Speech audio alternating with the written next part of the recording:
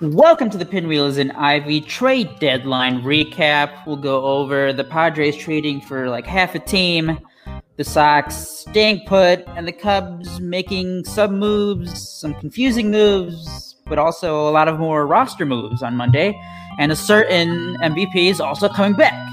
So let's get to it. Rebuild of the favorites. We here for the latest. South side or the north side. Not tuned to the greatest. Home team for the home teams. Both sides got our own rings. On the mound or the long ball. But we don't put the wrong strings. Yeah. It's that time of the year now. Wrigley or Ganty, so the whole league that we hear now. New show with a new mood. Discussions and interviews. Trade rumors that might be. This is Pinwheels and Ivy. Yeah. This is what you waiting for, yeah. You can put it on the board, yeah. Every season, nigga, it all change. Take me out to the ball game. This is what you waiting for, yeah. You can put it on the board, yeah. Every season, nigga, it all change.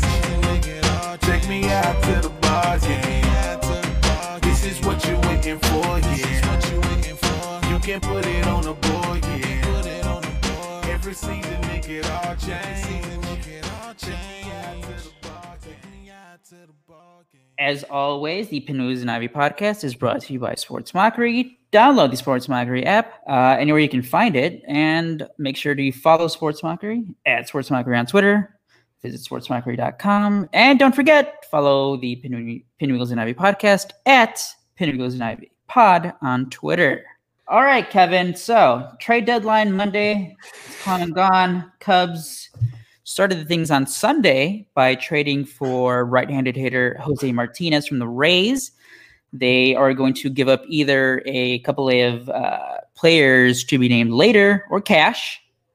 Martinez, I believe he's 31, 32. He's still under team control for 2 more years with arbitration. That's going to be a little weird, though, because, again, the whole money situation. So he's going to get a slight raise. I don't think it's as a slam dunk that he gets brought back, but still, you have that option if he, shows that he mashes the next month. With the DH is going to probably stay in the NL, so why not keep him around with Schwarber too? Just going to quickly go down the other trades. So on Monday, they get Andrew Chafin. Kevin, first thing you notice when you look up Andrew Chafin, tell me. He looks like a spitting image of David Wells with a delicious bowling body. Really does look like a bowling pin with tiny little T-Rex arms, but he's got the sweet mutton chop mustache. That would really it's gonna tingle some. If he pitches well, he's gonna be a legend. He's gonna be a Rod Beck kind of guy if he can actually deliver. He's a left-handed looking Rod Beck. His pants probably, I'm sure, just based on his body size, Lil Yumper, that when he walks, he also is chafing. So yeah, especially if he walks long distances like a Disneyland or any kind of like amusement park, he's definitely chafing. So Andrew Chafin, left-hander from the Diamondbacks, and again, that's going to be a player to be named later. And I think the Diamondbacks actually kicking in some money for the Cubs, for the broke Cubs. And then they made another move for another left-hander, trading with the Red Sox for Josh Osich. Hope I'm pronouncing that right. If I'm not, hopefully he performs and makes me I pronounce it right eventually. So another lefty, just like Chafin. Another guy who's better against lefties. Chafin actually has pretty decent numbers against both righters and lefties. So, I mean, we'll get into it more later on. But Osich is your typical loogie guy. I told Kevin right before we jumped on, this kind of screams of Derek Holland 2.0. But fingers crossed that David Ross finds a better way to use Osich, and it's gonna be tough because there's a 3-batter minimum, and if he gets in there and doesn't get out the left, he's gonna be stuck in there. You don't want to see that as a Cubs fan. No, and if that keeps happening, he will definitely be mispronouncing his name. It'll go from Osich to oh shit real fast. There you go. So print those shirts. And the Cubs finished the day trading for Cameron Maybin, who, that was already in the rumor mill a couple of days ago, and turns out that they did trade him get him from Detroit. They actually traded infield guy who was on the Cubs 40-man roster, Zach Short, fellow podcaster Zach Short, who has a podcast with Ian Happ and Dakota Mekis. So sad day for the podcasters out there and Cubs related podcasters. So he's going to Detroit. Cubs clear 40-man spot. And with the arrival of Cameron Maybin, Albert Almora Jr. gets optioned to South Bend. Tyler Chatwood is about to go on the injured list after leaving Sunday's start with an elbow issue. Cubs are saying it's not the worst news. I thought it was like completely done because anytime you hear elbow, you think the worst. But they're hoping it's not a season-ending injury. But even at this point, I can't. I don't think you can be the Cubs and count on Tyler Chatwood giving you anything meaningful the rest of the way. But we'll see. There's going to be other roster moves because as Kevin broke last Thursday night on the very Pinwheels and Ivy podcast that Chris Bryant was going to be in South Bend. That was confirmed. He was in South Bend. Cubs took some swings, faced live pitching. And then guess what? We are now seeing on Monday, so the Cubs have a day off Monday. We're now seeing reports that it's not official yet, but he could be back with the Cubs as soon as Tuesday against the Pirates. Kevin. I would say should be back. Obviously, you wouldn't have a guy drive to South Bend in the morning, commute, which is crazy to think about. When you really think about this, these guys are commuting to work when they go to South Bend. They're driving an hour and a half to work. They're getting their work in for a couple hours. Maybe they grab lunch in South Bend or whatever, or something like obviously socially contained. And then they drive back to Chicago. And so obviously if someone's packing their bags to leave with the team flight tomorrow morning for Pittsburgh, that tells me that they have a fully intent on going for it. So we should see KB back tomorrow in that lineup. Like we said last Thursday night, it doesn't sound like anything's changed. In fact, the only question mark that you have is how's his timing? How's the timing? Mm-hmm. And the timing, it's not something you could just click on, but it's like a light switch in a weird way because sometimes you could look like absolute dog crap for like 3 days. And then you go out there for a real ball game and you just get in that situation and then just things start falling into place because it's still 60 foot, 6 inches wherever you're at. And then you just, the timing's back. And that's the same with any player. But with Chris, I'm sure with the wrist injury and the fingers, the tendon stuff in his finger, timing has probably been an issue as he's been working. I bet you if there's anything he's probably most concerned with is his timing. I think, he's a perfectionist too, and I'll vouch for that a million times. If he doesn't feel like he's 100% on with his timing, he's frustrated. Like, period. He knows his body so well. He knows the strike zone so well. It's that photographic memory that he has. And so, I wouldn't be surprised if he goes in there with a little bit of a chip on his shoulder because he might not feel 100%, even though he may be, because he's so hard on himself. So you'd be curious to see him go out there, and you really want to see him go out there and succeed right out of the gate tomorrow. That's why I think, we'll see a lineup change too. So hopefully wherever they put him in the lineup, because you can't move Hap at this point, that'd be insane to move someone that's just doing so well. It'll be curious. It'll be curiouser to see what David Ross does with this lineup. So he's got some options, but KB sounds like he's a full go. So I high five us, high five my source. They were right on. They've been right on every time. So I'm going to keep riding that source till it bucks me, I guess. But happy. Good stuff. We got an MVP coming back. That's better than anything you can get at a trade deadline for nothing. Simply just all Cubs fans listening right now, remember to tag every single Cubs beat reporter tomorrow when Chris Bryant gets activated from the injured list. Make sure to tag Kevin, tag the show. We broke it first Thursday night. We had it first. Damn it. Also, hashtag it. Duh, I knew. There you go. Yes. That's our hashtag. Duh, I knew. So, you know what, Kevin? Before we get to the Sox and their lack of movement, let's get into the lineup discussion. And, besides or along with KB, sounds like Steven Souza is going to be activated from the injured list. So, Cubs are going to have to make a couple more moves before Tuesday's series against Pittsburgh. But let's get to the lineup. And, you talked about how KB's going to be back, and, he's going to be hard on himself if he struggles, if the timing isn't there yet. But at the same time, it's not like the Cubs can ease him back either because they're still struggling. I know they had that blowout win on Sunday, and, by the way, MLB history, first time all three starting outfielders have hit 2 home runs in a game. So it was Hap, Schwarber, and Hayward on Sunday. Hayward and Hap, the two best players on the team right now. The number 3 spot, Javier Baez. I think it's now the Cubs 20-14, so it's 34 games, more than halfway through the season. Javier Baez has not gotten better. It's only been like, I don't know, like maybe 3 games where you look at, it's like, hey, that's the Javier Baez that we know, the guy who like just hits the ball really hard. But that's only been like 2 or 3 games max. He's reverted back to just completely looking like lost at the plate, just swinging at anything, no matter the situation, the count, whatever it is. He looks terrible. But David Ross keeps going with Javi Baez at 3. You know, maybe we thought after, because the doubleheader on Saturday, so he has that terrible game in the first game against Bauer and the Reds. Gets the night off. Comes back on Sunday, right back in the 3-hole. And we're like, come on, Rossi. And I'm not a guy who's really been on Ross for a lot of things this year. I've actually been fine with how he's managed for the most part. But Kevin, you cannot have with right now what it looks like your worst hitter on your team hitting 3rd. You know, and it's you got to credit. There's just something too. You got to credit David Ross.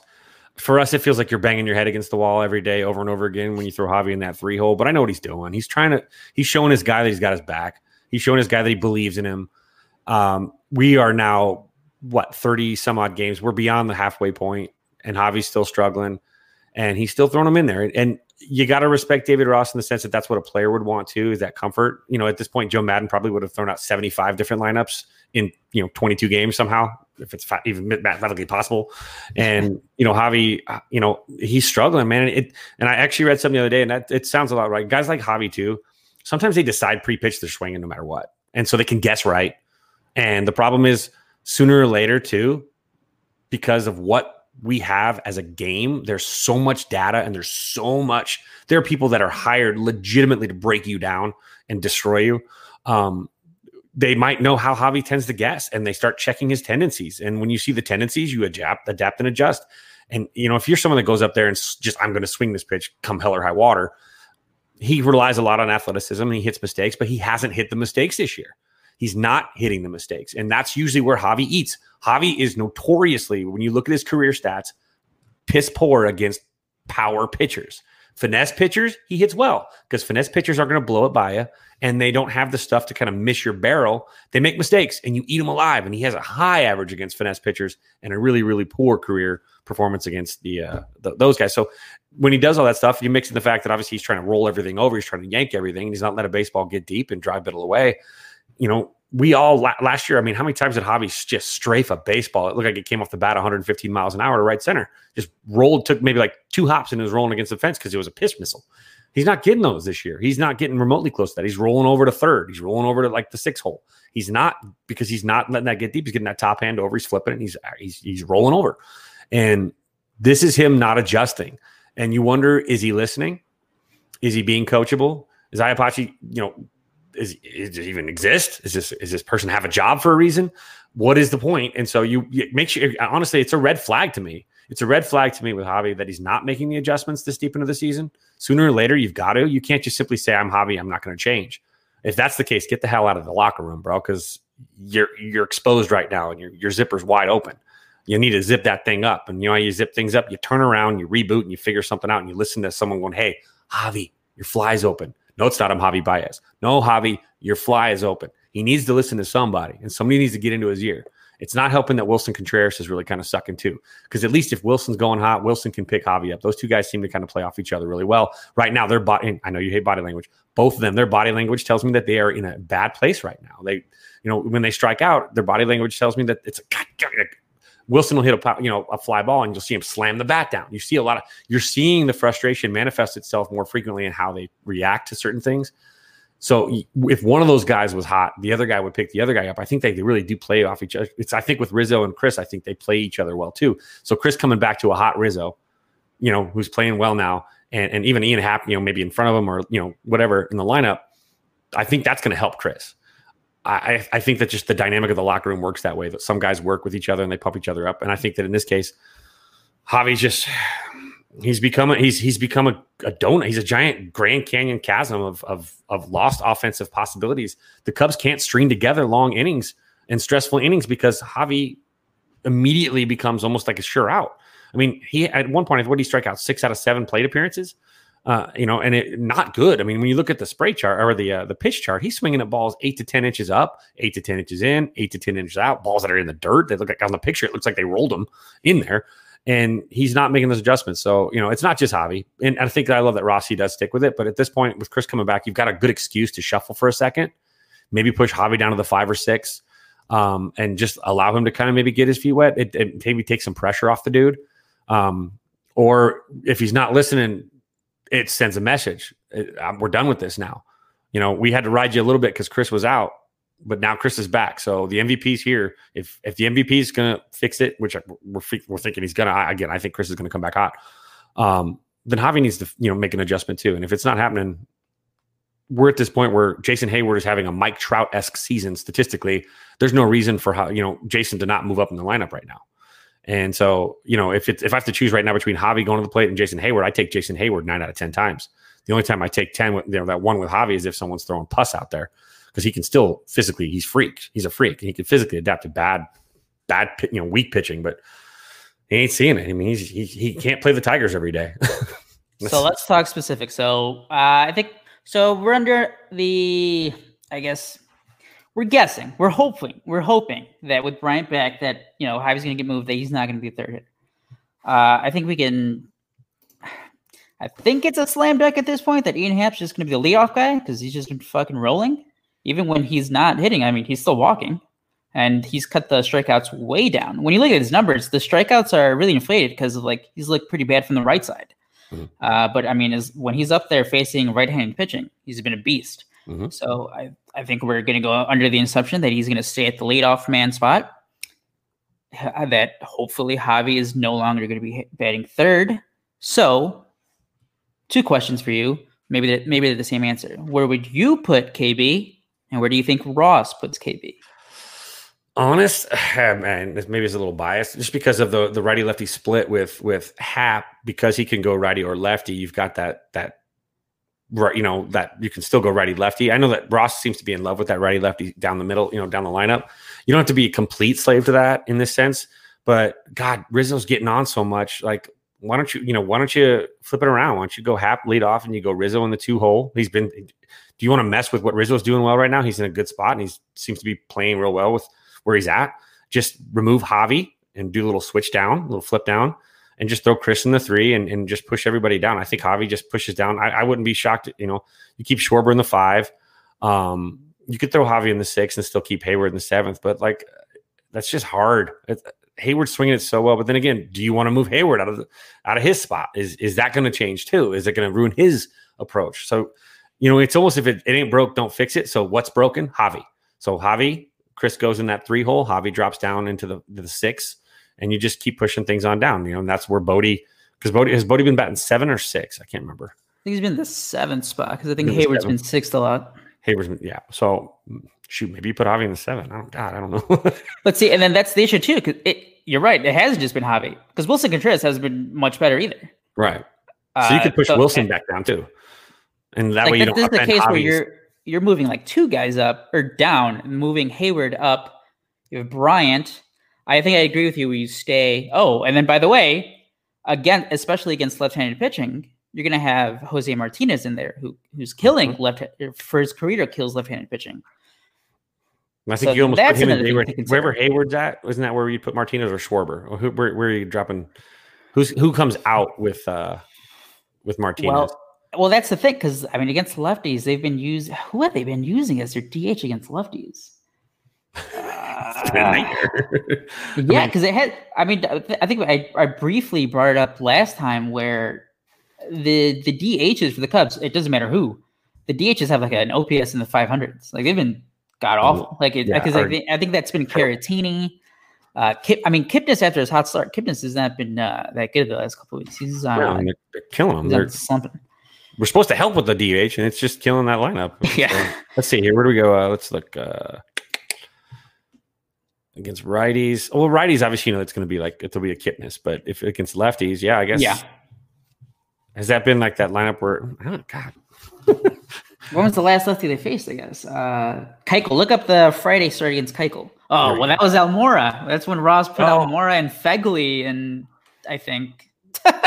Detroit. Let's see here. Oh yeah, they faced a lefty in Detroit, I think, didn't they? Maybe. So I mean, I guess maybe they've been using Bodie. Bodie as your DH. No, he's been Well, playing that's right. defensively. With Chris Bryant back, You can DH with Bodie, since some people think that his 228 average is MVP caliber.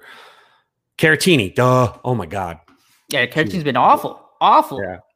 Caratini. The only time I want Caratini starting now, starting or playing is You're just right. when he's Yu Darvish's catcher. That's it. Because he's been terrible. I mean, he handed off. He had a great season last year, but he's been terrible. Basically, that's par for the course, I think, for everybody too. Yeah, for a lot of people. So maybe you go. So you maybe probably look at it. You go maybe Hap, Riz, Chris, Schwarby. You could probably throw Javi in the 5, Hayward in the 6, or flip those two, and then you go Wilson in the 7. Then you go with your whoever's going to be. And again, I don't know. Do you start Martinez lower in the order just while he's just adapted? Because he wasn't great. He wasn't running super hot in Tampa Bay. Mm-hmm. So maybe you just let him sit in that 8 spot, that 7 spot, and then. But you want Willie. I mean, Willie could move down. It's good for him anyway. It'll save his legs as he's behind the dish. He won't have to do as much. And his defense has lacked lately. I mean, honestly, Kimbrel's kind of at fault. He's definitely at fault for blowing the game the other night. But there's no reason that ball that got under his legs should have gotten under his legs. That's piss poor. So maybe he needs a little bit of a. It's translating to his defense. Weird how him and Javi seem to struggle, and it translates over to the defensive side of the ball as well. They're carrying things over because Javi's defense metrics. What is it like? -1 for last year? Was at 20? I mean, he's not Javi. So yeah. I don't know. I mean, that's where I'm really curious. Again, Ross can't really make a mistake here. So it'll be curious. It's curious to see what he'll do. He can if he doesn't change anything. Yeah, if he just throws Hat back in the 7th spot and Chris is back in the leadoff, and we're like, and Javi's so I think we're both in agreement though that in theory the Chris Bryant at leadoff it worked, or the theory worked. The theory made sense before the season. Yeah, but at this point now, leadoff spot, that's not bad. But yeah, but now you've gotten obviously it's a small sample size, but you've gotten enough looks that Hap just looks great. Mm-hmm. So I think he's comfortable. Yeah, you don't want to mess with. He's getting on 400. His OBP is like 404 or something like that. He's getting on 4 out of 10 times. That's perfect. They haven't had that. And I mean, Chris was there, but when Chris would be in the leadoff, Chris's career OBP is like up in the 400s. But he hasn't been doing that this year. So like having an actual leadoff guy that's getting on at a 400 clip is fantastic. Like that'll help Chris. That'll help. I mean, that'll help everything around. Put Chris in a spot where people have to throw to him. They can't just play around. He leading off.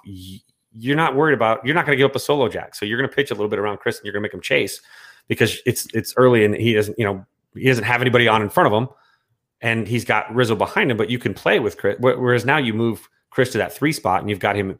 You've got Schwarber behind him, who seems like he's maybe getting to that point where he's going to play that hot ball again. He had a great day on Sunday. All of a sudden, you've got some protection around Chris. It's 2-sided protection instead of just back-sided. And so you get that front side and backside protection. It could really help Chris's pitch selection too. And he might see some more changeups, and they might be might make a little bit more mistakes, worrying about what's behind them. Because again, you look at Schwarber and you're like, oh shit, I want to face Schwarber. Crap, that guy might hit the ball off the scoreboard again. I don't want to be embarrassed too. So he creates that like seed of doubt. So Javi doesn't create any fear right now. Yeah, no, he doesn't. He just looks. I mean, it just like you said earlier, it just looks like an automatic out when he's out there. Because every count, when you look at it, every count's just like 0-2. It's like, here we go again. And even when he doesn't strike out, we're just seeing like lazy pop-ups or just man. But yeah, so I have one more question about KB before we get to pitching and then the Sox.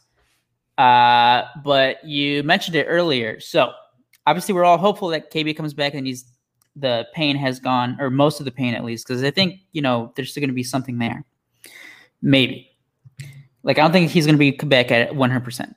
Or address that. Do you think he's going to be back at 100%? Because the hand, it just seems like that was. He says no pain. So, no pain? Okay. No pain. So soreness maybe, but that's just the breaks, man. You're not gonna get the soreness up, but no pain. Pain is different. Pain is your body telling you shut it down. Yeah. Whereas soreness is just saying, ooh, you worked yourself pretty good. You pushed it a little bit. All right. So then let's get to, because we saw it early in the season before the injury, where he just was struggling at the plate, and you mentioned his timing. So for fans who watch and who pay attention closely to the at bats, if let's go both ways. Well, let's go positive. What does the timing look like if Chris Bryant is right? Chris Bryant's right. He's if he's missing a fastball, he's fouling it straight back. He's not chasing upstairs and expanding his zones because he's not panicking that he doesn't feel right, that he doesn't feel like he's going to be able to catch up to something. And so he panics and inadvertently chases something he shouldn't. I think when Chris Bryant's timing's right, you're going to see gap to gap. You're going to see left center, right center. You're going to see him hitting line drives instead of popping the baseball up. He popped up a lot. It seemed like he was really lifting a lot. And his launch angle, I think, was like really, really excelled compared to normal. It was like 26 or something like that. Like usually he's good when he's at like 22. And so, I think that everything trying to catch up, he was trying to maybe generate a little bit more torque with his bats and his hand, with his bat in his hand, just kind of to get to a ball that maybe his timing was off. So he was over adjusting. And I think that just it's a matter of when he's on, you're seeing that ball to left center, especially. You're seeing a ball to right center. You're seeing that baseball that kind of it comes off the bat and it just keeps going. It doesn't, Chris doesn't, he's not a guy, he's not a violent swinger. He's not like Schwarber where you hits it and you're like, oh dear God. Like you don't like almost soil yourself when he hits a ball. Chris hits a ball and you're like, oh, he got that one. Okay, watch. There it goes. It's still going. It's still going. Like his ball just has that backspin where it just continues to just keep going. And you're like, oh, I thought it was going to come down, but it never came down. And, when he can hit some majestic drives. I mean, again, I've seen him hit a ball 450 some odd feet.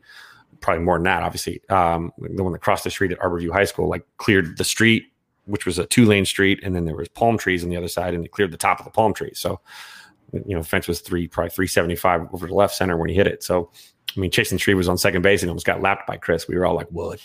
And I heard a guy cough in the bleachers that far away because everyone was just like, oh. Coincidentally, that was actually the Bryce Harper Sports Illustrated cover day. Sorry, random. He was a little pissed that day. Anyway, that's what he does though, man. When he's on, he's hitting the baseball that has that. He's getting right on that swing plane. He's hitting it where he needs to, and it carries. Again, the ball doesn't jump. I mean, it still jumps. He's a major league hitter and he hits the ball hard, but you're going to see those balls. He's going to strafe a few balls down the left field line. He's going to stay back just long enough where his ass isn't flying in the dugout, and he isn't going to. He has been missing mistakes, and you could see it in his body language. You could see it in his facial expression. He knows when he missed one, and that's where I think Chris's frustration really started. Was his timing was off early, and then when he banged his wrist up, he actually, I think the adrenaline got him back to where he needed to be that game because he was, homer for Pete's sake with a wrist that hadn't swelled up yet, and so there's a lot more adrenaline there. So I think this was a good time for him to get away. I think you might okay, maybe I should lay off put the brakes on a little bit. Because I believe in the kid. There shouldn't be any pressure for him to go out there and go 4 for 4 in his first game. He's going to have to see someone else again, like a major league pitcher, for God's sakes. I know it's the Pirates, but it's a major league pitcher. But hopefully tomorrow he goes out there, takes a walk, or maybe gets a knock or two, takes a walk, maybe gets 2 walks and a hit. If he works the count, he's going to see more pitches, he's going to track more baseballs, and his timing is going to come back eventually. And when Chris is timing and tracking, it's only a matter of time. And so that's the difference. Javi doesn't see pitches. Javi doesn't track. So his timing isn't going to be a byproduct of him being patient at the plate, maybe overly patient. And that's what Chris does, is he could be overly patient. And so that's why it was a little weird seeing him swing at some balls that were like out of the zone upstairs, especially. But, his blue zone is up and under the hands, up under his hands, up and in. So hopefully he can kind of sit back and just get comfortable. But I guess I shouldn't put that much pressure on him. He should go out there. He can go take a couple walks and get a knock, and we'll be happy. I'll go out there. Too late, Kevin. You already said the MVP's coming back. He has to be MVP caliber right away. Damn it! Trade him. We got Bodie. Sorry. You already said it, Kevin. The MVP's coming back. You said it. He has to be the savior. All right. I do believe. I will say this though. I do believe in the poetry of baseball, and I believe that stories are written in the game. And so, I said that perfectly, isn't it? It sets up perfect for the dude to come back. Everyone's doubted him. They say what they want. Meatballs, take him for granted. And then all of a sudden he comes in there, and the Cubs go from being a first place team that's been treading water to a team that really starts getting hot. And I see the Cubs around game 50 getting hot. I can't say that enough. That's when they need to peak anyway. But they've earned the right to be a little bit down and up and down because they are in first place, and they've got a 3.5 game lead or whatever it is. Is it sitting at 3.5? I think it's 3.5 now. Magic numbers at 28 or 27. I mean, the postseason magic numbers like 23, I think 22. They're not far off. I mean, they can breathe, but I think Cub fans need to just enjoy this, because when they get hot, it'll matter. The law of averages say eventually this shit will figure itself out. Even though we're 33 games or whatever in the season, it will figure in a 162 game season. It figures out around game 40. We're almost there. All right. And then one pitching thing. So the moves. So first of all, what do you think about the moves? Because I think anyway, the way I view them, so they get Osich and they get Chafin. I think they're really banking on that Chafin gets healthy, and that is their main lefty down the stretch, just because he has been the better pitcher during his career. Osich, I just see that guy as, let's see if he can just be that lefty guy for us. But I view that more as a depth thing. But how do you view the moves? Are you disappointed at all? Because there's a lot of anger for the Cubs not really trading away anything. Yes, you would have liked to see the big name, but there really weren't a lot of big names like left-handed relievers available. No, they didn't make any knee-jerk reactions. It wasn't an Eloy and Cease for Quintana where they felt like they were desperate. They had to the overwhelming pressure from winning the World Series the previous year forced them to, made them feel like they had to do something because they had to go out and make that big move, and that what felt like a game changer. And they made a move that now when we look back in hindsight wasn't a great move. And so you look at that, I'm happy that they didn't, make any, they bolstered up the bottom portion of that lineup. With Martinez, that to me is the linchpin of the trade deadline. They got a guy that just destroys lefties, need it. And then you go out and you get two guys that can't be any worse than the current lefties in the bullpen. One that does look like a bowling pin. So again, I love that man just for his body, and that's fine with me. And then, you add, what would be a speedier upgrade and a veteran guy, a 13-year vet to take over the role for, Almora. You can't, you're bolstering the bottom part of your lineup, and then you're just trusting your stars to finally show up. It shows Theo's got a lot of faith in his guys. It also shows that the volatility of the market, I talked about it. I would have been fine if Javi got traded for something. I had a couple people send some stuff, but I'm like, well, yeah, I mean, what is the difference right now at this point? Neither one of them, whether it's Chris or whether it's Javi or whether it's Wilson, you're never going to trade Rizzo. That would be just suicide. But, you look at those guys, the only person that is irreplaceable, in my opinion, is the guy that hadn't been playing and the Cubs were playing like doo-doo. And that's Chris was out. Javi was there and he wasn't carrying shit. Whereas, when Chris was playing in that lineup, they were 10-6. They were 5-5 or 6-6 or whatever. Actually, with those last two games, they were 4-6 until those last two games. Or that 3 of the last 4. So maybe they were 4-7 or 5. Maybe they're 6-7. But they're just a mediocre team without Chris. And I think if when you look at the Cubs farm system, you got Ed Howard, you've got with Wilson, you got Amaya coming up. Those guys are a little bit more expendable, I think, than a guy that can play at multiple positions and does what Chris does, which is create runs. And that's his specialty. So I would have been fine. But the other stuff, you didn't need to go insane. He has faith in his stars. That tells me that Theo believes these guys are going to figure it out over the course of the next, 30 days. And if they don't, we go into the offseason and shit, all bets are off. I think if the Cubs don't make a good showing, I think all bets should be off. I don't give a shit. Obviously you guys know how much I favor Chris, but at that point, something's not working. I know what's not working in my book, in my opinion, but I'm not Theo Epstein. I'm not Jed Hoyer. So I know that the guy that creates runs should probably stay. And the guy that wants the no trade clause so he can retire a Cub, and that's one big sticking point. That kind of that's a guy trying to stick to a place, not trying to leave. And so you want those guys, but you know what? If it ain't working, there's too many cookie cutter duplicate type swingers in this lineup that I think that if this doesn't work this year, it's time to start peppering in some more contact guys and flip it around a little bit and maybe go away from just sluggers only. Too many strikeouts. Oh my God, the Cubs strike out like 4 out of every 10 at bats. It's ridiculous. That can't happen anymore. We need contact guys somewhere. You got to at least have some sort of break between the guys that can't, make contact, especially when you need to manufacture some stuff. So I'm not upset. I think I applaud those guys for not feeling the pressure, despite that they're, all the shortened season, the weird crap. I think that they did a good job of getting some really cheap options without giving up too much. Zach Short sucks. Hate to see him leave. Funny dude.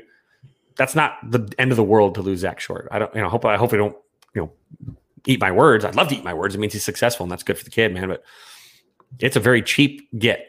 If anything, I mean, that's great for Zach Short. He's going to have a lot better chance to get major league playing time with the Tigers. And he's behind 3 or 4 guys in the Cubs. So, I mean, those moves, everyone picks their minor league prospects and who they want to see on the team. But when a guy's stuck behind, you got Horner, Bodie, right now Baez, even in a year or two, Howard's probably going to be ahead of Zach Short in the depth chart. So, if anything, if you're a big Zach Short fan, this was a good day for you because Zach Short now has a better chance to get to the major leagues with the Tigers. So one more last thing before we get to the Sox and their no moves. The rotation. Chatwood injured. Again, they're saying that it's not a season-ending injury, but I mean, I don't think you can count on him for the rest of the year. Right now, you have to imagine that it's either going to be Quintana or Alzolay. I want Alzolay in there. I don't know why they don't want to keep him up, but he's back in South Bend after the doubleheader. So it looks like it's going to be Quintana. What do you think? You're right. I mean, so it looks like actually, Quintana's going to join that rotation. We're going to have Mills, who has been given up a lot of hard hit baseballs. He's been bad after his, I think the first 3 or 4 starts, he's been pretty bad. I mean, and Hendricks hasn't been great. I mean, on the road against Cincinnati specifically, but yeah. Well, no, let me take that back. Is it Alzolay? Is it because of the options? Is it because of the options? I think because they can just yo-yo him back and forth. Yeah, he gets jerked around. I mean, going back to Hendricks, though, he sucks in Cincinnati. I looked at the numbers. It's 9 starts since his I'm not even talking about recently. Since he came up with the Cubs in 2014, he's made 9 starts in Cincinnati. And this last one, I don't know what shot up his ERA, but entering that last start on, Friday night when he gave up, 5 runs, 6 runs, something like that? He had a 6.57 ERA. So it's just for whatever reason, he just can't pitch in Cincinnati. He needs to lay off that chili mac or whatever, that three-way chili three-way, because it's giving him, he's just shitting the bed every time he goes out there in Cincy. I don't know, something where it's hey, this isn't Cincinnati. You're pitching it somewhere else. Just blindfold him. He knows where the zone is. He's got it down. Yeah. I mean, we'll see. I mean, Jose Quintana is going to get a shot again, man. The dishpan hands are going to find out what he's got, and he can go out there and earn himself a good paycheck. He's playing for some money now. It sucks that he cut his hand. That hurt his money, but boy, you come back and you play for some of that money. Sometimes it has a weird way of getting the best out of some guys. So hopefully Quintana can do that and really, I hope he earns a paycheck. That would be successful for the Cubs, because if he earns a crap paycheck, then he became one of the more disappointing Cubs trades in the last 30 years. So Chatwood wasn't really great, as he on his way out. Obviously Mills is kind of struggling. I agree with you with Alzolay, man. I just think that it's the options thing he's odd man out. He gets jerked around. It's not a far drive. Again, it's a commute. It's an hour and 20 minutes, man. I drive that. I have friends that drive that. They work out in Mesquite, Nevada. That's an hour and 45 minutes.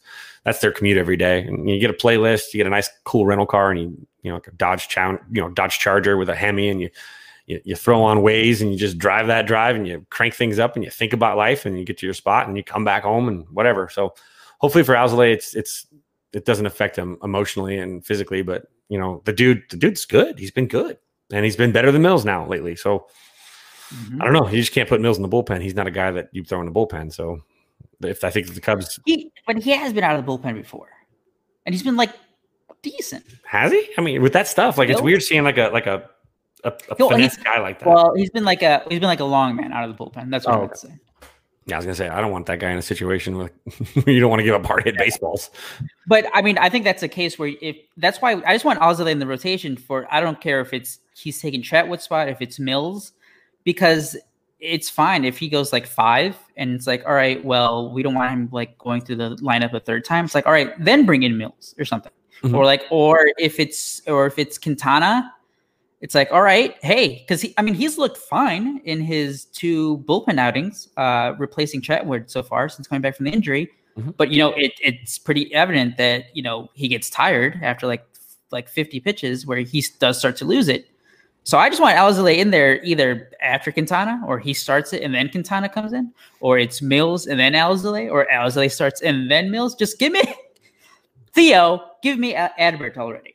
He needs 2 Adberts, please, and then call him in the morning, because that'll make Aldo happy. That'll make me happy too. I like that idea. I like having using it. We talked about a bridger, right? That'd be great to have a bridger, a guy that can bridge, a whole Johnny Holstaff kind of guy that goes out there, and whether it's Quintana doing it or whether it's Alzolay, that's a great thing, because you can say, hey, you just don't got it in the first inning, Mills. A lot of hard hit balls, Adbert, get in there, or vice versa. Hey, they're hitting the hard ball around, they're hitting it hard off the fastball, so let's go ahead and go with a finesse guy that's going to maybe go out and pull a 72 mile an hour changeup on you And that's maybe what they fit well with. And so you can, I mean, that gives Rossi a little bit of like having a sixth starter basically, or a fifth starter, sixth starter, seventh starter. Sixth starter. Yeah. So I mean, we got a lot of double. We still got how many more double headers left? A lot. I think at least a couple more against St. Louis. Oh, boy. So you're gonna need that. He's gonna need that anyway. So he's like double header Dan. And now a word from our sponsors. So now switching over to the White Sox. Lots of big names linked to them in the past week. And it was slow because remember, we were talking about last week how there was like no noise. Nothing was really happening. Then all of a sudden, bang, bang, bang. I think it was on Saturday morning. Lance Lynn, Robbie Ray, Dylan Bundy. And then later that day, our guy, our favorite MLB insider, Bob Nightingale, connects them to Mike Clevinger from the Indians.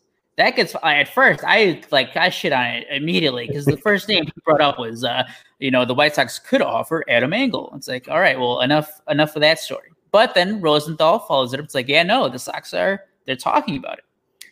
Eventually, Clevinger goes to the Padres, who the Padres trade for everyone this weekend. But again, so lots of big names. Obviously, the Sox were trying to definitely add a starting pitcher to the rotation. Did not happen. Lance Lynn didn't go anywhere. Dylan Bundy stayed. Robbie Ray did go to the Blue Jays. Clevinger, again, ended up with the Padres. So those were like the big starting pitchers that went out or that were in the news and eventually got traded. The Sox, nothing else. They got their only trade was Gerard Dyson, like basically a speed guy, your 26th man, or your 28th man. Your fifth outfielder for the Sox. That's the only move they made. Rita Khan talks to the media, and this is one of his quotes that a lot of fans some fans shit on. Han on Standing Pat. It came down to not wanting to do anything that was going to compromise what we're excited about over the better part of the next decade. Now, you mentioned it with the Cubs and like not making a giant trade and like not trading away any big prospects for a guy. The Sox, obviously, they've graduated most of their prospects are already on the roster. I mean, the only guys that still are down that you consider top prospect is Andrew Vaughn. And then, Michael Kopech, who opted out of the season, but he hasn't pitched since September of 2018. Those are two big names right now where they're going to offer. It looks like Dane Dunning, who's made a couple starts, he's going to stay in the rotation, which, I mean, that's a big move. I think he pitched 5 no-hit innings against the Royals on Sunday. So he's shown to like that arm looks pretty damn good, nasty stuff, but no big moves. And I mean, if you look at some of the trades, the Sox could have gotten something without, Rick Hahn didn't have to ruin the next decade of White Sox baseball by making the team better this year.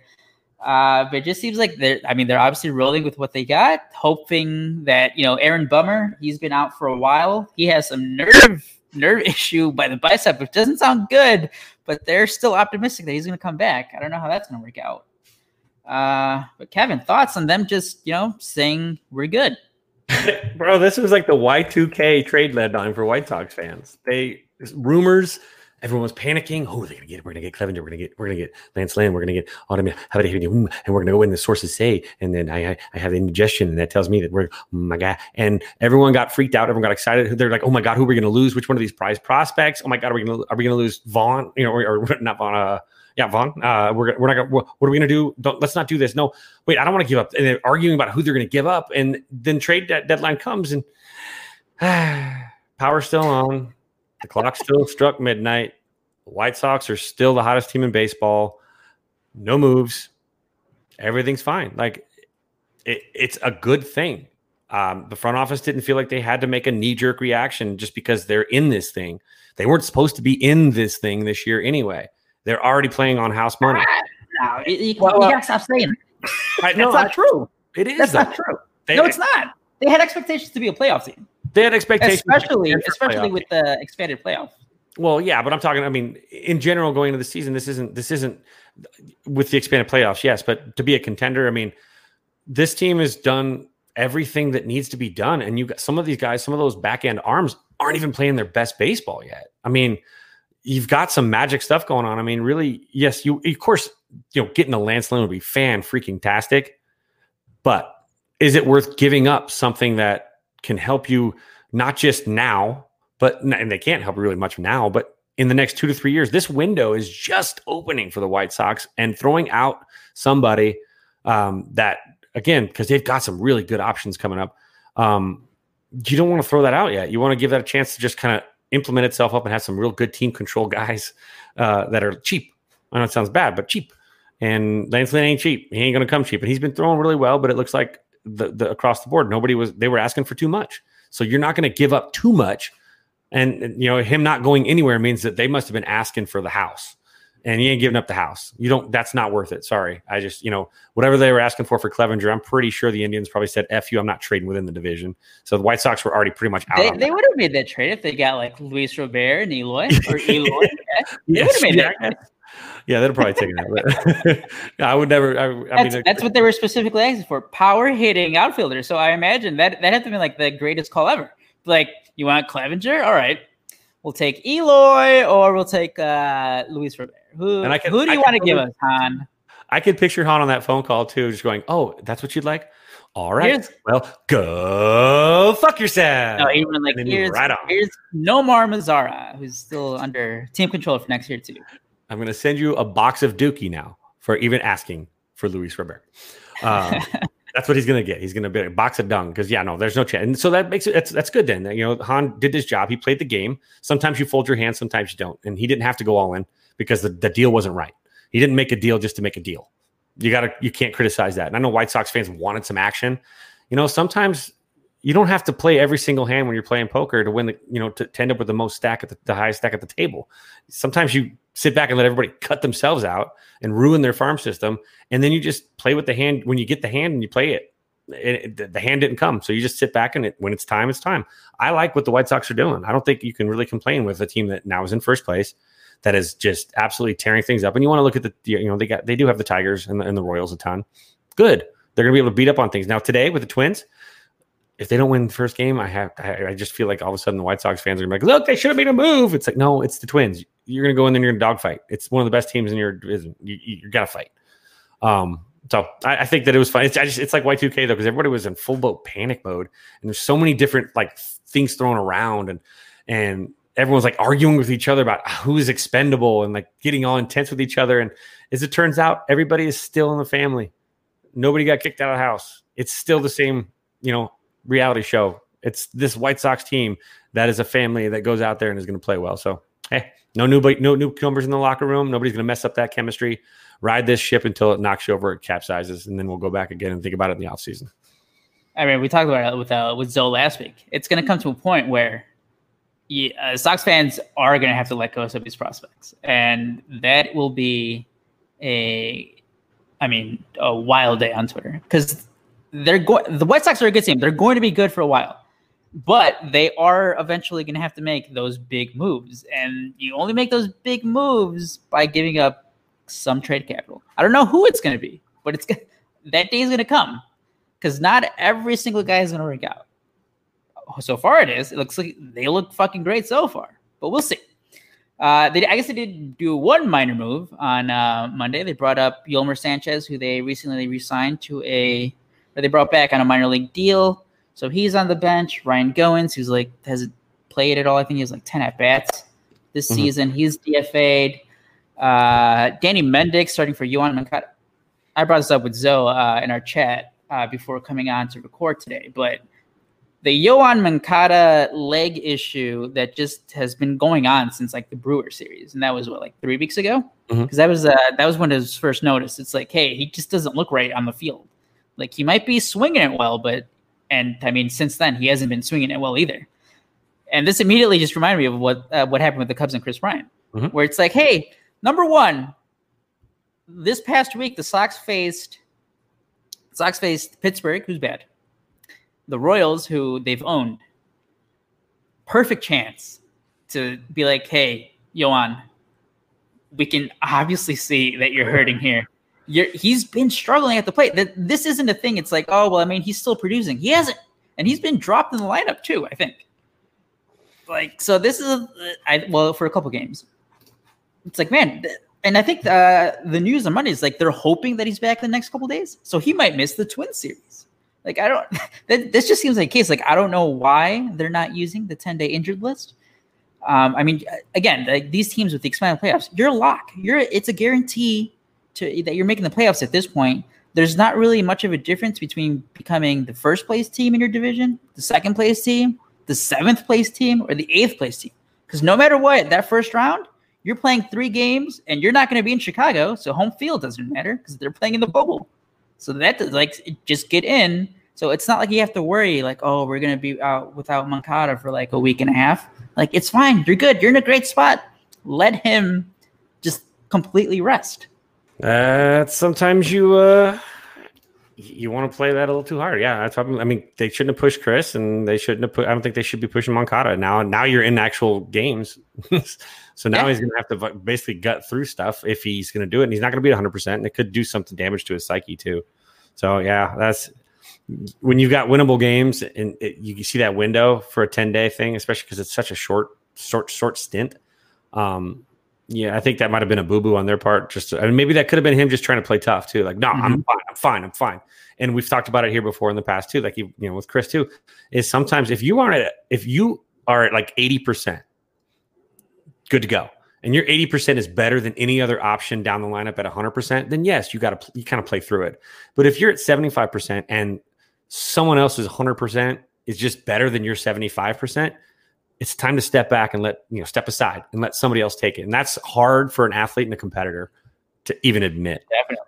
And so that's up on management. That's their, that's on Ricky's job. That's on Han's job. That's, with Cubs, it was on Rossi, and it was on Hoyer and Theo to make that decision. And I think they want to trust their guys because they're vets, but I'll be honest, as a coach, never trust a guy. When it's about toughness. They're going to lie to you all freaking day. And you want them to lie to you. But you also want to protect them from themselves. You want those guys because the guy that's going to lie to you because they get on the field because they want to freaking play and help the team. You want those guys. It's your job as management to be the evil substitute teacher writing up detention slips and, kids start, be old man yelling at your lawn because you have to have somebody that has to play bad cop, and bad cop is for upper management because you can't mess with the psyche of the guys in the field. Management can go to sleep at night. They're fine. They don't have to go hit the baseball. So I think that's good, but I think that the adults in the equation, quote unquote, now they're all adults, but you know what I mean? Like the ones that are the makers. I mean, they're the ones who make the decisions at the end of the day. Yep. And so they could have, and they didn't step up. So now I hope that doesn't come back to haunt the White Sox later on in the season if this thing nags, but they'll have another stretch with the Pirates. Maybe they'll have like a stretch with the Pirates and the Tigers and the Royals, and they can kind of, maybe find that window. Maybe they did look at the schedule further down the line and say, hey, this is a good window if we need to do it. I'm not even sure. Let's see. Look at their schedule. Hold on. I was just going to bring up, I mean, the one concerning thing about the reason I'm like even making a deal of it is because Moncada has had leg injuries in the past where he has gone to the injured list. Like, this isn't like a first time thing or anything. And it's just painfully obvious that he's out there not even close to 100%. I don't think he's at 80% right now. Well, speak of the devil, as I said it, I pull up the schedule. Just had like 10 games against the White Sox. Royals. Play 4 against the Royals starting Thursday, 2 against the Pirates next Tuesday and Wednesday, and then they have a 3-game series immediately following that against the Tigers. Hey, the Tigers are on fire, and they just got Zach Short. So. Oh, boy. Yeah, and that's a question actually that Josh Winnick, if I said your name right, Winnick, sorry if I say it wrong. You actually asked the question, and that's a Cubs-related question, but is it only worth half a season of Cameron Maybin to trade Zach Short, who is a highly ranked prospect? What happened? Well, early in the season, he didn't even make the 60-man roster. He was on, even though he was on the 40-man. And so it didn't look like the Cubs really had plans for him in the future. So I guess they thought this was a good maybe they like the kid and they're like, hey, there's just no upward movement for you, bro. We like you a lot. You're a good dude. Let's go give you an opportunity to have a pro career. Because it's just not, it's just a logjam here. And Theo is good like that, man. Theo does stuff like that for guys all the time. Like where he's like, this just isn't I understand. I like you. You're a good person. And Theo, I think, is genuinely a good person. And he sees that. So maybe they thought Zach, they liked Zach so much that they figured they'd give him his career an opportunity to actually have a chance. Because if he gets stuck behind these guys for a long period of time, sooner or later, if you don't use it, you lose it. Go use it. Go somewhere where you can use it. And the Tigers are a great place to go use it. And not to mention that they got a great history of middle infielders with Trammell and Whitaker and all those good. That'd be fun. I guess maybe it's because he was in a logjam and that Ed Howard pick was such a value pick that, and I think, aren't they on the verge, or did they already sign the kid from, was it Cuban? Was he Cuban? Christian. They're going to, it's like everything's just like on hold because of the whole pandemic stuff. But yeah, they're going to sign I think he's like the number one young international free agent. Yeah. I think it's Christian Hernandez from. Yeah. I mean, and I think I mentioned earlier, like you're right. It's just, you look at the organizational depth chart, you look at the plans 2-3 years in the future. Zach Short. Yeah, at one time he was like he was never like one of the high like top 5 Cubs prospects. But he was the guy that you've heard. He's definitely a guy that you're like, all right, well maybe down the line, he can be a bench piece or something. Like a Ryan Theriot. Like he could have been a Ryan Theriot kind of guy. I mean, it was basically, it could have been like another, like a David Bodie situation where, like, the best case scenario is like, hey, maybe he can be like a solid utility guy in the future. That fan's turned into a legend because he gets 3 big hits over 3 years. You already have Bodie. And again, I mean, you have Horner. They just, like you said, they drafted Howard, and in like a couple of years or 2, he's probably like ahead of Zach Short. Zach Short is already 25. And again, this isn't the worst thing for Zach Short. He has a much better path to the big leagues now. Mm-hmm. And it's a fair. They did him right. They did him right. That's it ain't just about like winning sometimes. And I think that really goes to show like with players that might sign with Chicago in the future. Look at what Theo does when he treats these guys right. If there's not an opportunity, he's going to let them go. What's his name? The guy that went down to Texas, right? Spring training. What was the guy that they sent? They let. He's actually been playing pretty well, right? They let him go get another opportunity somewhere else. His name. I mean, they've made so many trades. They've made, not even joking, like tens of trades with the Rangers. I can't remember his name. But I was going to think, in terms of like the value of like, is it worth it for half season with Cameron Maybin? I mean, you have to look at the long term. Again, like there's like no path for Zach Short being on the Cubs. The Cubs are in a position where, they're just trying to improve anything they can for this year because they're trying to compete for a World Series this year. Obviously, Cameron Maybin isn't going to be the difference maker between the Cubs winning and not winning a World Series, but he puts them in a better position throughout their season. It makes the roster a little better. I know there's some talk about it. Like, people are just pissed off because Cameron Maybin just like, I mean, he's 33. He's been in baseball for a long time because I think he was a high school draft pick. So I think he was drafted like in 2005. I want to say he's got. I mean, the dude's got almost 4,000 at bats under his. Yeah. His so like, belt. I mean, he's been like he's basically like an older version of Almora, basically. Came up in 07. I mean, he's been around for a while. Years. But again, I mean, you're getting he's just this. I don't care what anyone says. He's an upgrade over Albert Almora Jr. I'm just like, I know the numbers aren't like the sexiest or whatever, but he's give me him over Almora right now. Lil Yumper getting real deep with this one. Big question: is this Theo's second to last trade deadline with the Cubs? He hasn't got an extension yet. So, Ricketts will be like, yes, it's too expensive, Theo. Sorry. We're going to go with this guy. Who's this guy? I don't know. I found him on a park bench, met him at a Trump rally. Here's your new here's your new GM. Who is it? Oh, the new president of Cubs operation is is Paul Manafort. Wait, what? How's this? Sorry. Evan, any last thoughts? As I guess also the Cubs are going to start a series in Pittsburgh. Sox obviously big series with the Twins, both first place teams. The Sox tied for first. They're right there. Thoughts? Any thoughts for this week? Win series. Win the series. Win series is now at this point. The Cubs need to win a series. Cardinals are not playing great baseball, but Cardinals and the Reds. The Reds just creeped within a little bit of the Cubs, right? Well, guess what? They are going head to head with the Cardinals now. In fact, they're right now. I think it's 2-1 on the top of the third, so they're going right there. So I mean, love it. These teams in the division are going to start banging heads. The more the Cardinals, and the Reds. So today, I mean, obviously you'd like the Reds to win that ball game just because the Cardinals can creep back a little bit. That'll put them at 4 games back. But if the Cardinals win that game, they'll be a 3-game, be up to 3 games. But the Cubs have one more loss and 8 more wins. I mean, that's a lot of, I know it sounds, when you look at the standings, like, oh my God, it's 3.5 games. That's a lot of wins to ask a team to win in a short amount of time.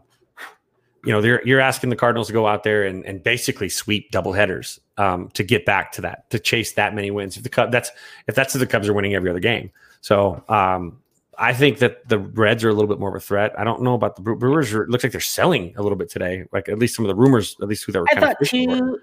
I thought too. At the end of the day, I think they only traded like one guy. Yeah, so they were fishing.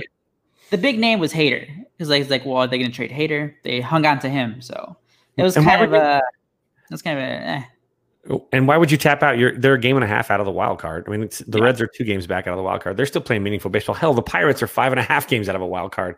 That's a good 2 weeks. I mean, they're not a good team, but it's a good 2 weeks. I mean, it's not a foregone conclusion, but you look at some of these things again, that the top 2 teams in the division make the postseason. So, I mean, the Cubs are really playing. I mean, you want that 1 or 2 so you can have like a favorable first round matchup in the weird playoff scenario, circumstances. But that's the thing, Kevin, because you just brought up how the Reds are like right there for the wild card. I don't want to face the Reds in the first round. Hell no. I don't want to face Sonny Gray, Bauer, and Luis Castillo. Even Luis Castillo, because I looked at his numbers and he's been pretty hittable this year. Like he's still has the great stuff, but he's shown that you can get to him this year. But I still don't want to face Sonny Gray and Trevor Bauer in a 3-game series. Are you kidding me? Yeah, no. That's I talk all this shit against the Reds, but I still don't want to. I don't want to face that pitching in a 3-game series, especially. You have those 2 guys pitching, and you have Tom Brennan back in the booth for the playoff. Never mind. Well, no, they do. Okay, so I'm glad you brought him up because Tom Brennan is out. But don't worry, Cubs fans. The Cincinnati Reds broadcast still hates you as much as ever. Danny Graves. I might put the audio in here right at the end. Oh, they got Danny Graves. Danny Graves is like, no, I guess he's like a studio analyst, but he was like, because how like they had like the benches clearing on Saturday. One of their rookies, Antone, goes up over Rizzo's head. Alzolay, when he was in there, he had a pitch up. It wasn't even inside; it was just up to Shogo Akiyama. Emotions got high. Bell, Votto. I mean, that was basically I was throwing at Rizzo to like show them, but that's besides the point. But after the game, because it was on Saturday night, I think it's Danny Graves is on the studio show for them. He's like, the Cubs like to do a lot of crying, and that's just pure jealousy. That is pure, like, what is it? That's just like what we say about some Sox fans in comparison to the Cubs in Chicago is what it feels like with the Reds in the NL Central. Because like they're rivals and whatever, but like you look at the Reds and it's like, all right, whatever. Like we'll go there, we'll kick your ass. We'll fill up your stadium. Like 40% is going to be wearing blue. So there's a lot of little brother syndrome with the Reds towards the Cubs, and they're still salty that somebody changed their Wikipedia and said that president and CEO of Reds operation was Chris Bryant his first couple of years. They're probably saying Lil Yumper says that Danny Graves is still salty about blowing that save against Sosa and Alou. There you go. That dude is Ohio. That dude's only played for Cleveland and the Reds and a little bit for a second. I think 20 games with the Mets, which also can suck it as a Cub fan. So literally he's been nothing but Ohio his entire career. You'd expect him to hate the Cubs for Pete's sake. I mean, because basically we've been eating your lunch for 30 years. That would suck, right? Sorry about that World Series. Not to mention. Oh, wow. I was going to say, is Danny Graves like from Ohio? He was born in Vietnam. Did not see that coming. Whoa. Okay. Okay. Did not see that. Let's see. He moved to when he was 14 months old. He grew up in Florida. Mm-hmm. Went to Brandon High School, I think, and he went to Miami. Yes. Miami too. Miami guy. All right. Back when Miami was like a baseball machine. But if Cubs fans, don't worry, Tom Brennan is out, but we still get to hate like Reds broadcasters. Danny Graves. Now we get to take it out on Danny Graves, new public enemy. And then, by the way, that was great because I'm not gonna lie, I was nervous about this series because they did have to face Bauer and then Castillo on Sunday, and fucking baseball is gonna baseball. Cubs win those 2 games and they lose the Kyle Hendricks start, and then they lose they lose the start of facing the rookie. So yeah, and we talked about it on the show on Thursday night. A split in a 4 games and 3 game series on the road is a win. You don't win a series, but they could have, obviously, a Kimbrel inning aside, they could have taken 3 of 4 in a series where a split was good. So, I mean, you're looking at the Cubs are just right there again. And again, that adds to the 1-run losses. I think that's like 1-run loss number 6 or 7 on the season. The Cubs are there. I mean, they're almost cracking, the they're a base knock here or there away from being a team that has 6 more wins, let alone, I hate losing 1-win games. When you look at that kind of stuff, you look over the scene, you actually start overanalyzing, going, God dang it, in the 3rd inning, we had an opportunity to put a run in. We lost by 1. We could have at least blah, blah, blah. And you start overanalyzing the little things, which they always play a big role. Little things are always big things, and over time especially. And so that's a great, I thought they did fantastic. I mean, you beat Bauer. Anthony Rizzo beat Trevor Bauer. Let's talk about that at bat for a second, where he fouled off every piece of junk that he threw at him, and then off his front foot just drops out there with one little drops his hands and just doom. The second one was more of a bomb, but that first home run was like a fantastic battle that you like to see between a very good pitcher, a very veteran hitter, and Anthony. I mean, that right there might have been that moment where everything started to really click for him, because that was a fantastic professional at bat right there. I think I rewatched it a few times just because I'm like, oh my God, look at this. Wait, watch. And my girlfriend's like, what? I'm like, he's on his front foot. He's literally transferred everything forward. He's literally using just that hand. Just drop the barrel, gone. I'm like, yes. So those are fun things. But that was a good series. I thought if they'd have lost on Sunday, it would have been a problem. But they didn't not only not lose on Sunday, they made it a laugher. So that's also a good thing going into an off day. You beat someone up 10 runs, scored 10 runs for the first time all season. Okay, that's weird that they've only scored 10 runs once. It took them 6 home runs. A grand slam, and yeah. So hopefully that's like, again, with that storybook stuff, man, you click things a little bit towards the end. You win 2 of 3 on your way out of town, and you come back, you get a day off, you rest, relax, you rebuild, you get your MVP back, you get a couple of new roster additions back, and you all of a sudden, is this Martinez pick going to be the Eric Karros and what was it, Mark Grudzielanek? Who did they get? Was it Eric Karros and Grudzielanek back in 03? The Dodgers, I think. Yeah. Yep, for Chad Hermanson. That's right, my buddy Chad. Sorry, I forgot about it. And Todd Hundley. I now remember that because Chad was a Vegas kid that I knew. Still do. That's the type of knowledge that you're going to need soon for a certain show. It's true. So keep that in mind, Kevin. Just one last thing, quick look ahead of the schedule. So they have 3 in Pittsburgh. And then, holy shit, I completely forgot. Speaking of doubleheaders, in 4 days, Friday, Saturday, Sunday, Monday, Cubs play 5 against St. Louis again.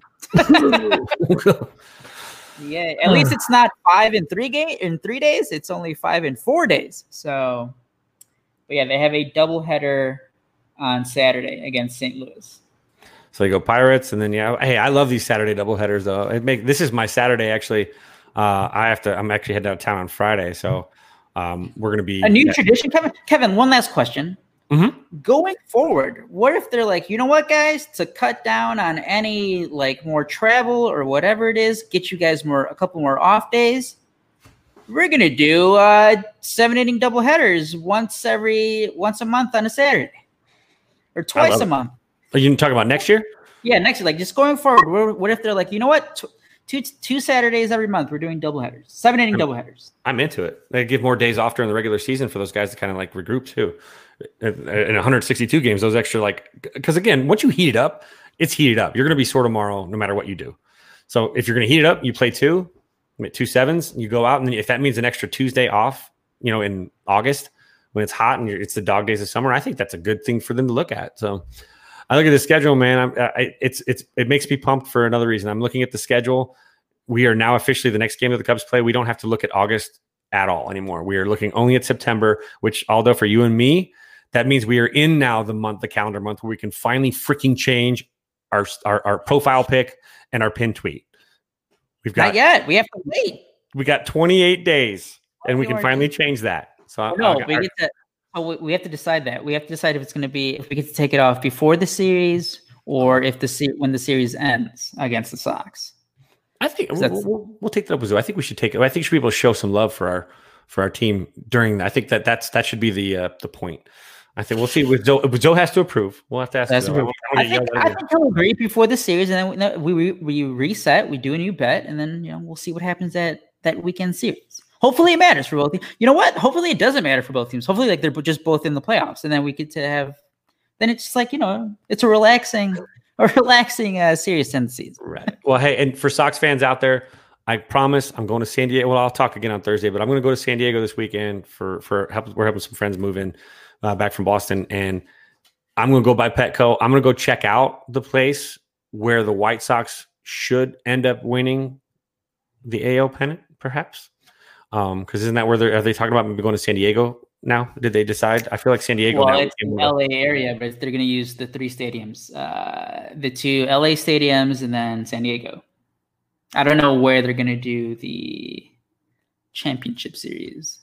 I feel like they said San Diego, and I felt like Texas was the World Series, right? Oh, that's right. Well, no, but I still think they're using the 3. Like they're going to use the Dodger Stadium, Angel Stadium, and then Petco, and then yes, you're right. Or am I completely wrong? I don't remember. I do remember what you're talking about, but I briefly remember looking at it. But Kevin, you have to find them something so they can stay up, because those are going to be some late night games. Yeah, right. That's going to be. It should be. Let's see here. Did they? Yeah, I guess they haven't really nothing. Okay. I guess they haven't agreed or anything like 100% yet. Yeah, they're still, I guess, trying to figure it out. But San Diego would be great. I can tell you, and that's why I wanted to look at it too. I feel like memory serves right. I've been to a bunch of games. I actually saw Barry Bonds tie Hank Aaron live at Petco back whatever that was, like 2000. Was it 5 or 6? I think 5, 6, 7, something like that. We were working at a camp for Gabe Kapler actually at San Diego State, and then we went to that game and we saw they hit a home run his first at bat. And they walked him 4 times after that. So, and then he broke it the next game when they got back up, because they were going back up to San Francisco at the end. But that's a good park, and I feel like it's got a good location for a bubble if they were to create a bubble. I think I would choose San Diego over Chavez Ravine any day. I know Chavez Ravine has a lot of seats, but we're not putting fans in there, so who cares? Petco is just a prettier place. It's better weather. It's nicer. There's not as much smog, and of course, it's San Diego, man. Those guys. Well, I mean, I think they still have to use LA because you're going to have 4 series going on? No, I mean for the ALCS game. Oh, for the ALCS. Yes. San Diego's very, very nice. I haven't been there, but like just seeing it on TV, it looks like a beautiful ballpark. One of the newest ballparks in the league. But yeah. Nice hotels, isolated area. It's not like Chavez Ravine. I'm sorry. It just takes not the greatest hotels in that area. You're not going to, you don't think you're going to put your boys on Sunset Boulevard because they're going to get COVID and something else too, probably. Oopsie. And on that note, we'll see all you guys back here. We'll be recording again Thursday. So by then, I mean, we're going to have we'll see how Chris looks. Hopefully he's back. Sounds like he is. We'll see what the Sox do in Minnesota. Hopefully the Cubs beat up on the Pirates. You can follow Kevin at KFids on Twitter. Follow Matt Zawowski, not here, but shout out Zoe. Follow Zoe at Southside Zoe. And follow me at Aldo Soto 21 on Twitter. Also follow the show at Pinwheels and Ivy Pod on Twitter, on Facebook as well. And subscribe to the show. Tell your friends. Until next time. See ya. Have good. Rebuild of the favorites. We here for the latest. South side or the north side. Not tuned to the greatest. Home team for the home teams. Both sides got our own rings. On the mound or the long ball. But we don't put the wrong strings. Yeah. It's that time of the year now. Wrigley or guarantees for the whole league that we hear now. New show with a new mood. Discussions and interviews. Trade rumors that might be. This is Pinwheels and Knife. Yeah. This is what you waiting for, yeah. You can put it on the board, yeah. Every season, nigga, it all change. Take me out to the ball game. This is what you waiting for, yeah. You can put it on the board, yeah. Every season, nigga, it all change. Take me out to the ball game. This is what you waiting for, yeah. You can put it on the board, yeah. Every season, nigga, it all change. Take me out to the ball game.